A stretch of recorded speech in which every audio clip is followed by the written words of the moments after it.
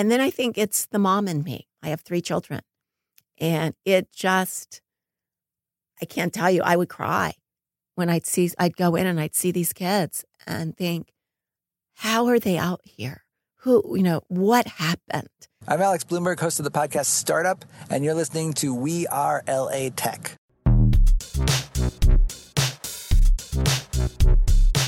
Welcome back to the We Are LA Tech podcast here in the beautiful Santa Monica, where I get to celebrate an extraordinary woman in tech doing something to better our world, which I love. Hello, Denise. Hello. Thank you for having me. Of course. So, Denise, go ahead and introduce yourself to everyone and tell them a little bit about who you are and what you do. I'm Denise McCain-Thornstrom. I'm the founder and president of Our Children LA, and we are a nonprofit that was created to empower and connect homeless individuals to services and help them build a life out of poverty. And when was this created? Well, we had a journey. So we actually were originally created back in 2012 to create a print directory of services for homeless youth for the LA City Library. And pretty soon realized first everybody wanted us to go countywide, but I'm seeing how fast that goes out of print. And also kind of took a look around and said, this is great. Librarians and teachers are going to use a print directory. But if you're homeless, who would ever walk into any resource center and say, may I have a directory of services for homelessness, please? Yeah. So we started looking at, we need an app. But do the homeless have phones? They do. And I can't tell you how many times I'm asked this question. First of all, there's a lot of research in our 12 focus groups that showed us between 70 and 75% of the street homeless youth have phones. Right. But under 40 people that are homeless, it's actually higher. Right. And one of the reasons is it's the federal Lifeline program, which actually requires that service carriers give for free smartphones to anyone who is super low income or homeless. For free. So they don't have because it's like, where's the address that the bill is being sent to? No, it's free. And that's the whole point. You don't have to have an address. You get limited minutes, but you get a smartphone, and no, it is not the iPhone 10, but it is a smartphone. And with that, you have some limited minutes, and everyone knows that you can call and get your emails and everything else with Wi-Fi. So even being homeless, you have an email? Of course. Give us the lifestyle of what it is to be homeless, like the average homeless person. Who is the average homeless person? It's really, and actually there's more than one population. So we have what we've found and what we look at. We have what we call the street homeless. And the street homeless that we serve, which are not the chronic, people that are chronically homeless tend to have such severe trauma accompanied frequently by mental illness that they don't keep track of a phone. But that's actually a very small percentage of our homeless here in Los Angeles and everywhere. So street youth that are homeless tend to be between the ages of 16 and 25. They virtually all have cell phones or have a friend who does. Nearly 100% of them, and we did 14 focus groups over 12 months when we were creating this, just going to drop-in centers to talk to street homeless. And they all regularly go to the libraries. They grew up with mobile technology. They can't imagine not having some way to connect to the world. I mean, they've already been rejected and tossed out. They really prioritize that phone. Another population that is huge is our homeless college students. And with them, we're looking at 100% having a cell phone. We see kids that are typing their college papers on their cell phones when the libraries are closed. Wait, homeless college kids? In LA County, actually, I may not have read this. The chancellor of the Cal State system did a survey that came out 2 Januaries ago of all of our Cal States in California because there were so many stories of homeless college students. And they found that 1 in 10 of Cal State students are either homeless or what they call severely food insecure, meaning they haven't had a meal in up to 2 days and they don't know where their next meal will come from. And they're going to college. Our local community college president, and we have 9 community colleges here in LA County, he said, well, I feel that we're hearing these same stories. We'll use the same survey methodology. They did, and that came out in July of 2017. 1 in 5 of LA County's community college students are homeless, and another nearly 2/3 are food insecure. So they're going to college, I assume, to better themselves to get out of this situation that they're in. Absolutely. And they have, these are our future. They have resiliency. They have the ability, but they just don't have a support system. And Cal States and community colleges, one thing they share in common is they don't provide housing. So your financial aid packages don't include it either. I mean, this is crazy. And what is your background? How did you end up to where you are right now? It's been a journey. My background long ago and far away, I was an attorney and I practiced law. I was a prosecutor, commercial litigator, and appellate attorney. I stopped. My youngest child was very ill. And by the way, she became my only college athlete. She's totally fine now. But I stopped working. My husband was transferred out here to LA. And I ended up going into getting a couple more degrees and doing a lot of policy work and philanthropy work here in Los Angeles. And have been very involved with a foundation a friend of mine started called the Every Child Foundation. And I ran their grant screening for a while, their grant screening program actually for 3 years. And we were finding that money is awesome and we all need it for programming. Right. But sometimes there's system barriers and you really need policy efforts to make a change. So I started training women in the foundation how to get involved in public policy and become child advocates and running their policy committee. And one of our issues was homelessness. And we were looking at homeless youth. And this was back in 2012. And the conversation here in LA and elsewhere was just really looking at veterans and chronic homeless. And everybody else was off the radar back then. And I had no idea there was such a thing as homeless college kids. Yeah, people didn't. And they didn't even think about the unaccompanied youth. I mean, we have just in the 2017 homeless count, we had over 6,000 unaccompanied youth who were homeless between the ages of 12 and 25. So anyway, we started kind of pounding the table to look at youth and then to look at families. And the city library system asked me if they knew about our work and said, could I bring and put together a little workshop for all the city librarians? And they told me that they had so many homeless youth using the library as a safe space. And librarians, with their amazing masters of library science and all that they do, they were bringing in extra sack lunches and sweaters and, for kids. Yeah. Because they didn't know how to connect them to services. So we did a workshop and I just facilitated. All these amazing providers are the ones that talked. And at the end, I closed and I just said, well, what else can we get you? And the librarian said, can we please have a guide that helps us know wherever we are in the city? Because obviously San Pedro and Pacific Palisades, they need to know something a little different. Right. We want to know how to connect the youth in front of us to services. And I said, oh, sure. Yeah. And then I started looking into it. And to my shock, there wasn't one. And then I talked to some agencies and everybody said it wasn't their mission to do it. And I just got plain angry. I mean, I just was thinking, oh my God, really? So no one thinks it's their job to provide this. And yet that means then I started talking to schools, teachers, librarians. Right. Nobody knew how to connect kids. And then I thought, well, then how are the kids going to connect themselves? I mean, if you're hungry, you know what you need. Yeah. Don't you deserve a tool that you could look it up and find out where you can get food? So I created this little directory for the city library and all of a sudden people started calling me. I mean, I didn't even know how they knew about it, asking if I would get them one, if I would do it countywide. And so the long story is, short of this story is that I said, well, I'll go countywide, but I need to find out. I mean, this is great for those who are trying to refer people to services, but what about the kids themselves?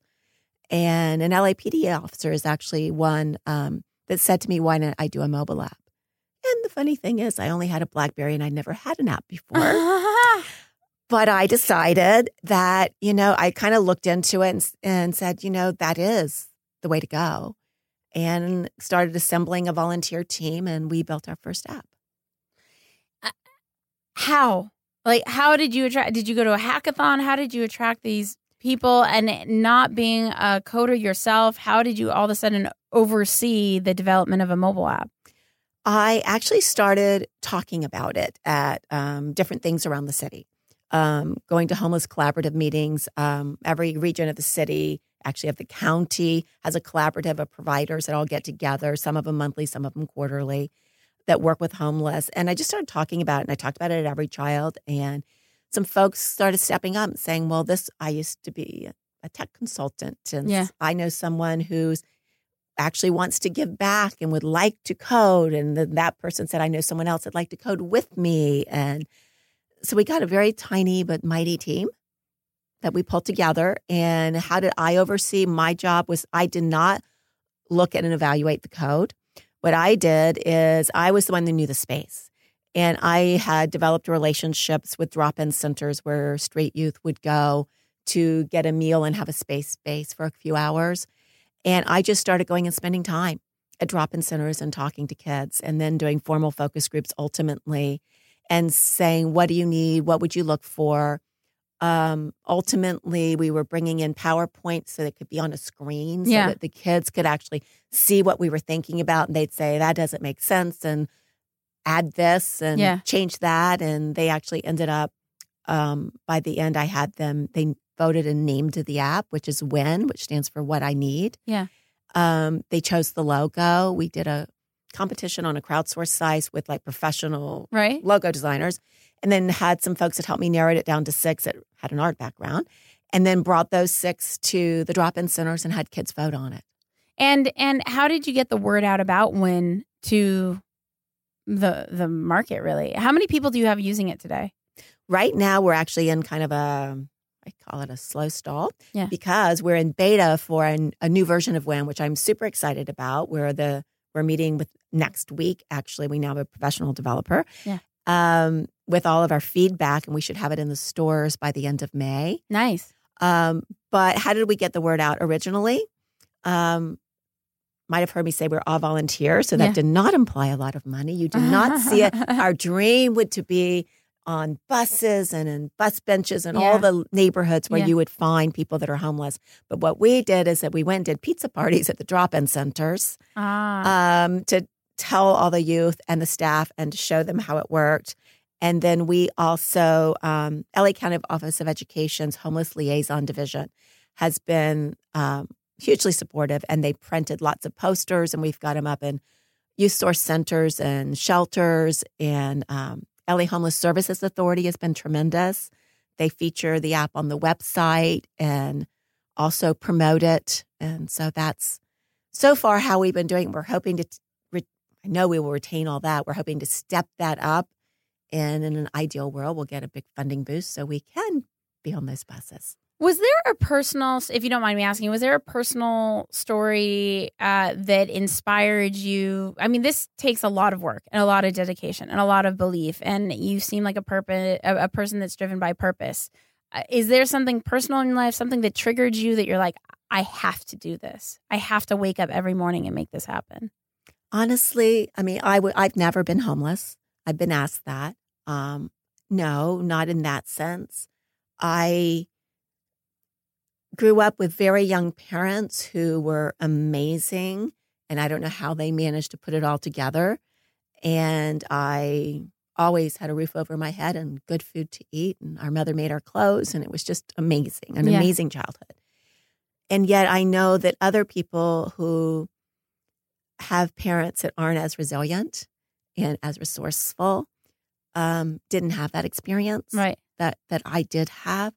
And then I think it's the mom in me. I have 3 children. And it just, I can't tell you, I would cry when I'd go in and I'd see these kids and think, how are they out here? What happened? And there is nobody that's under the age of 25. And I will say probably at any age, but this was the age group I was looking at the time. Yeah. Not one of them ever had said when they were 5 or 10, what do I want to be when I grow up? Oh, I hope I'm homeless. I mean, they got abandoned some way. They got left out. They didn't get what they needed. And that just broke my heart. It still does. I could feel your energy right now. I feel your sincerity. It's very moving. So your organization is Our Children, and Our Children built the WIN app with the help of volunteers, and you steering the project. And what kind of impact long-term do you hope the WIN app will have? And WIN stands for, say it again? What I need. What I need. The WIN app, what I need. What kind of impact do you see the What I Need app, the WIN app, having long-term on the homeless community and helping them evolve out of being homeless? Our long-term vision and what we see is that the WIN app will connect people to services sooner, and that it will empower people and make them more receptive to services as well. I think myself, probably you as well, if you know something that you need and you have a way to search for it, evaluate, and choose that help, you're receptive to that help and you trust that help. There's already a trust divide that has been breached. That's a good thing. Our goal is really, back in the day, there were payphones everywhere and signs, and towns were smaller, and people found folks that were homeless, and housing wasn't so expensive, so there were so many homeless. Yeah. Now there are no payphones. You can't find everybody. And so what we want and what our vision is that everybody knows and has this app on their phone, that everybody knows that this is how you can find help and that it is available to you and that you just have to reach out. What's an example of one of the amazing resources that I could find on the WIN app? Well, we have 12 categories of services and over 1,800 programs in the app right now. So amazing resources. If you're on the street, a lot of homeless youth and adults on the street adopt a pet. Well, one of the barriers for the folks that have adopted a pet and getting them into shelter is that you usually can't take your pet with you. And this break, they don't want to be separated. And they also need vet care. So there are vets that offer free vet care for homeless people and that will help them place pets until they're stabilized. So we have that listed. We have where you can get free haircuts, where is there free food any day of the week near you. You can also look for job support. You can look for educational support. You can look for housing. And I will say that's super important. And it's a little trickier because we've all read how difficult it is here in Los Angeles. But there is a process that the county uses called a coordinated entry system. And we link people so where they can go to do that. Meanwhile, they can go to drop-in centers. Where in LA is Our Children based? Our Children LA is virtual. So I work out of my home. My volunteers work out of theirs. We meet in coffee shops or at my dining room table. Is there a specific area in LA that you meet more than other areas? No, there isn't, because it depends on where my volunteers are and where my interns are. So one of our, I almost hesitate to call her, she's not just a volunteer because she's been a consistent volunteer with a lot of technology consulting background, but she's based in South Bay. And so when she works with students, they'll meet at her house, like interns. If I get students from USC or UCLA, we tend to find, somewhere right near where they are to meet. I have volunteers that live in the Valley and in La Canada, and I'm definitely in a have a car will drive kind of mode. I started calling my car an adventure machine.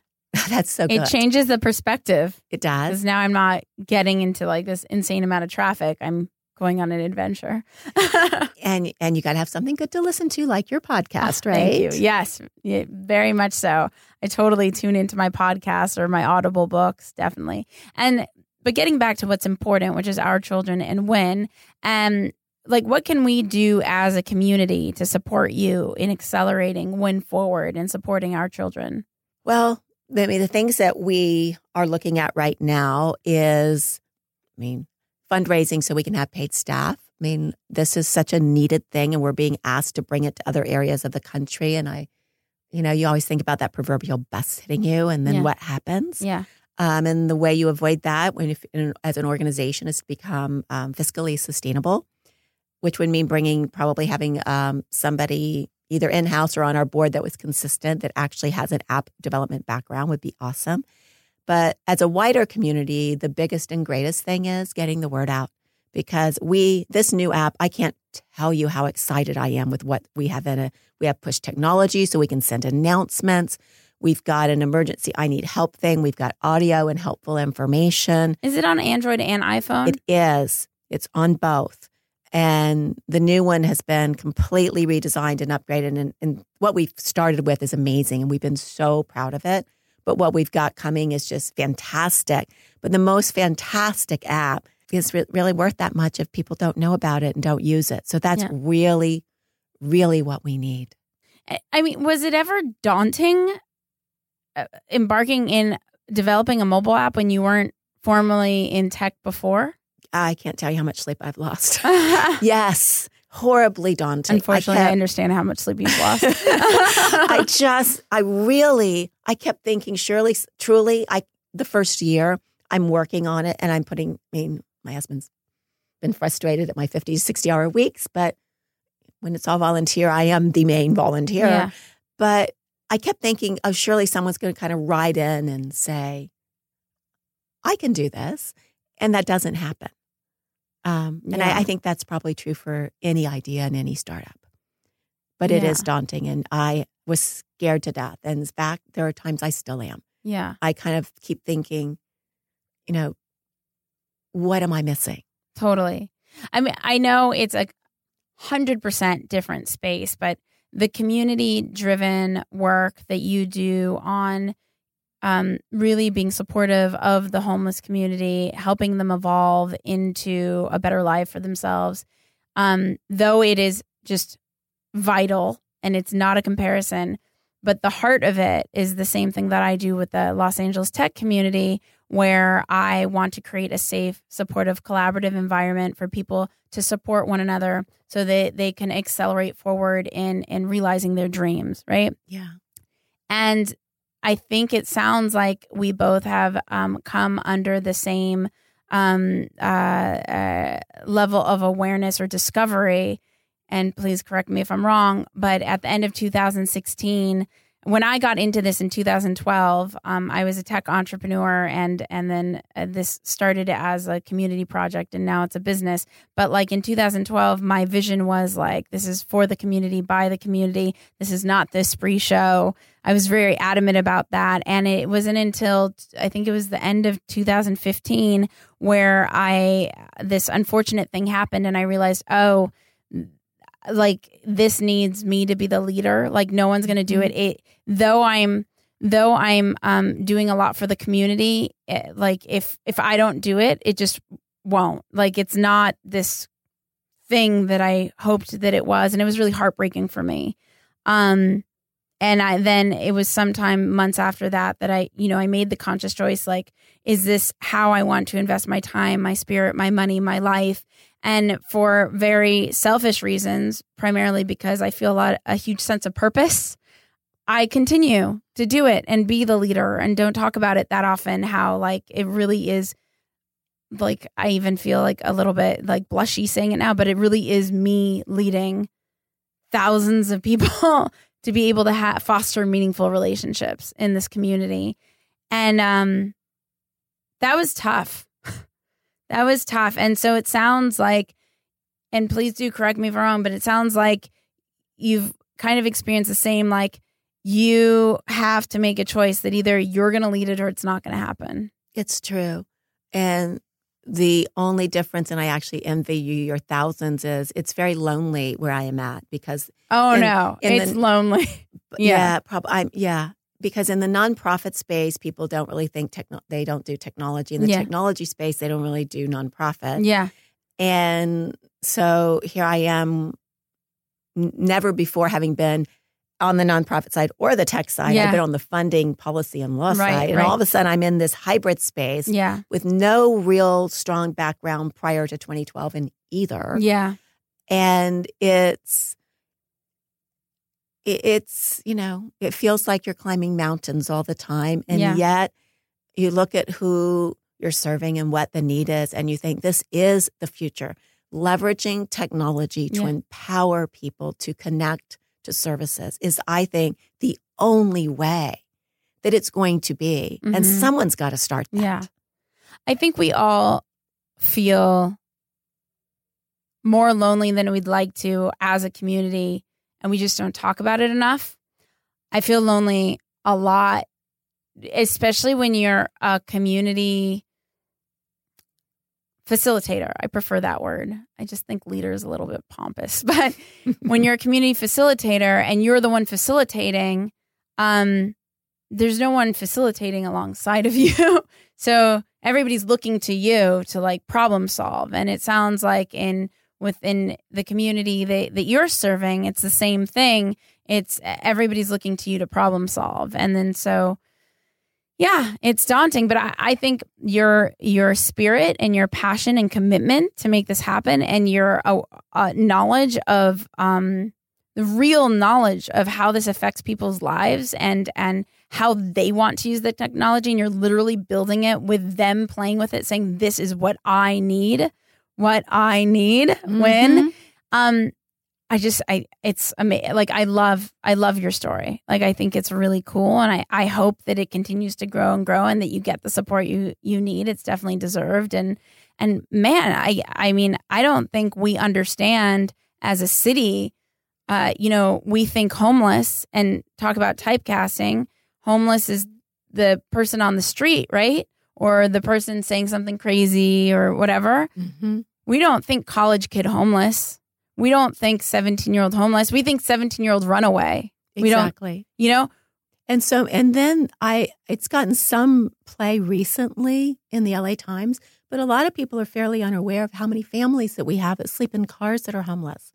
And there are streets all around LA County that you will, if you know what the street is, and you go driving by about 4:30, 5 o'clock, you start seeing cars pull in because of safety in numbers, and families, of 2, 3, and 4 are pulling in and lining up behind each other in cars to sleep overnight because they have nowhere to go. Yeah. And then there's all the families. There's families that are quadrupled up in one-bedroom apartments, and it's only in one person's name. They could be kicked out at any minute. Yeah. But the person that has it feels bad for these other families. Yeah. LA County Office of Education, they do a survey every year of every school district in the county.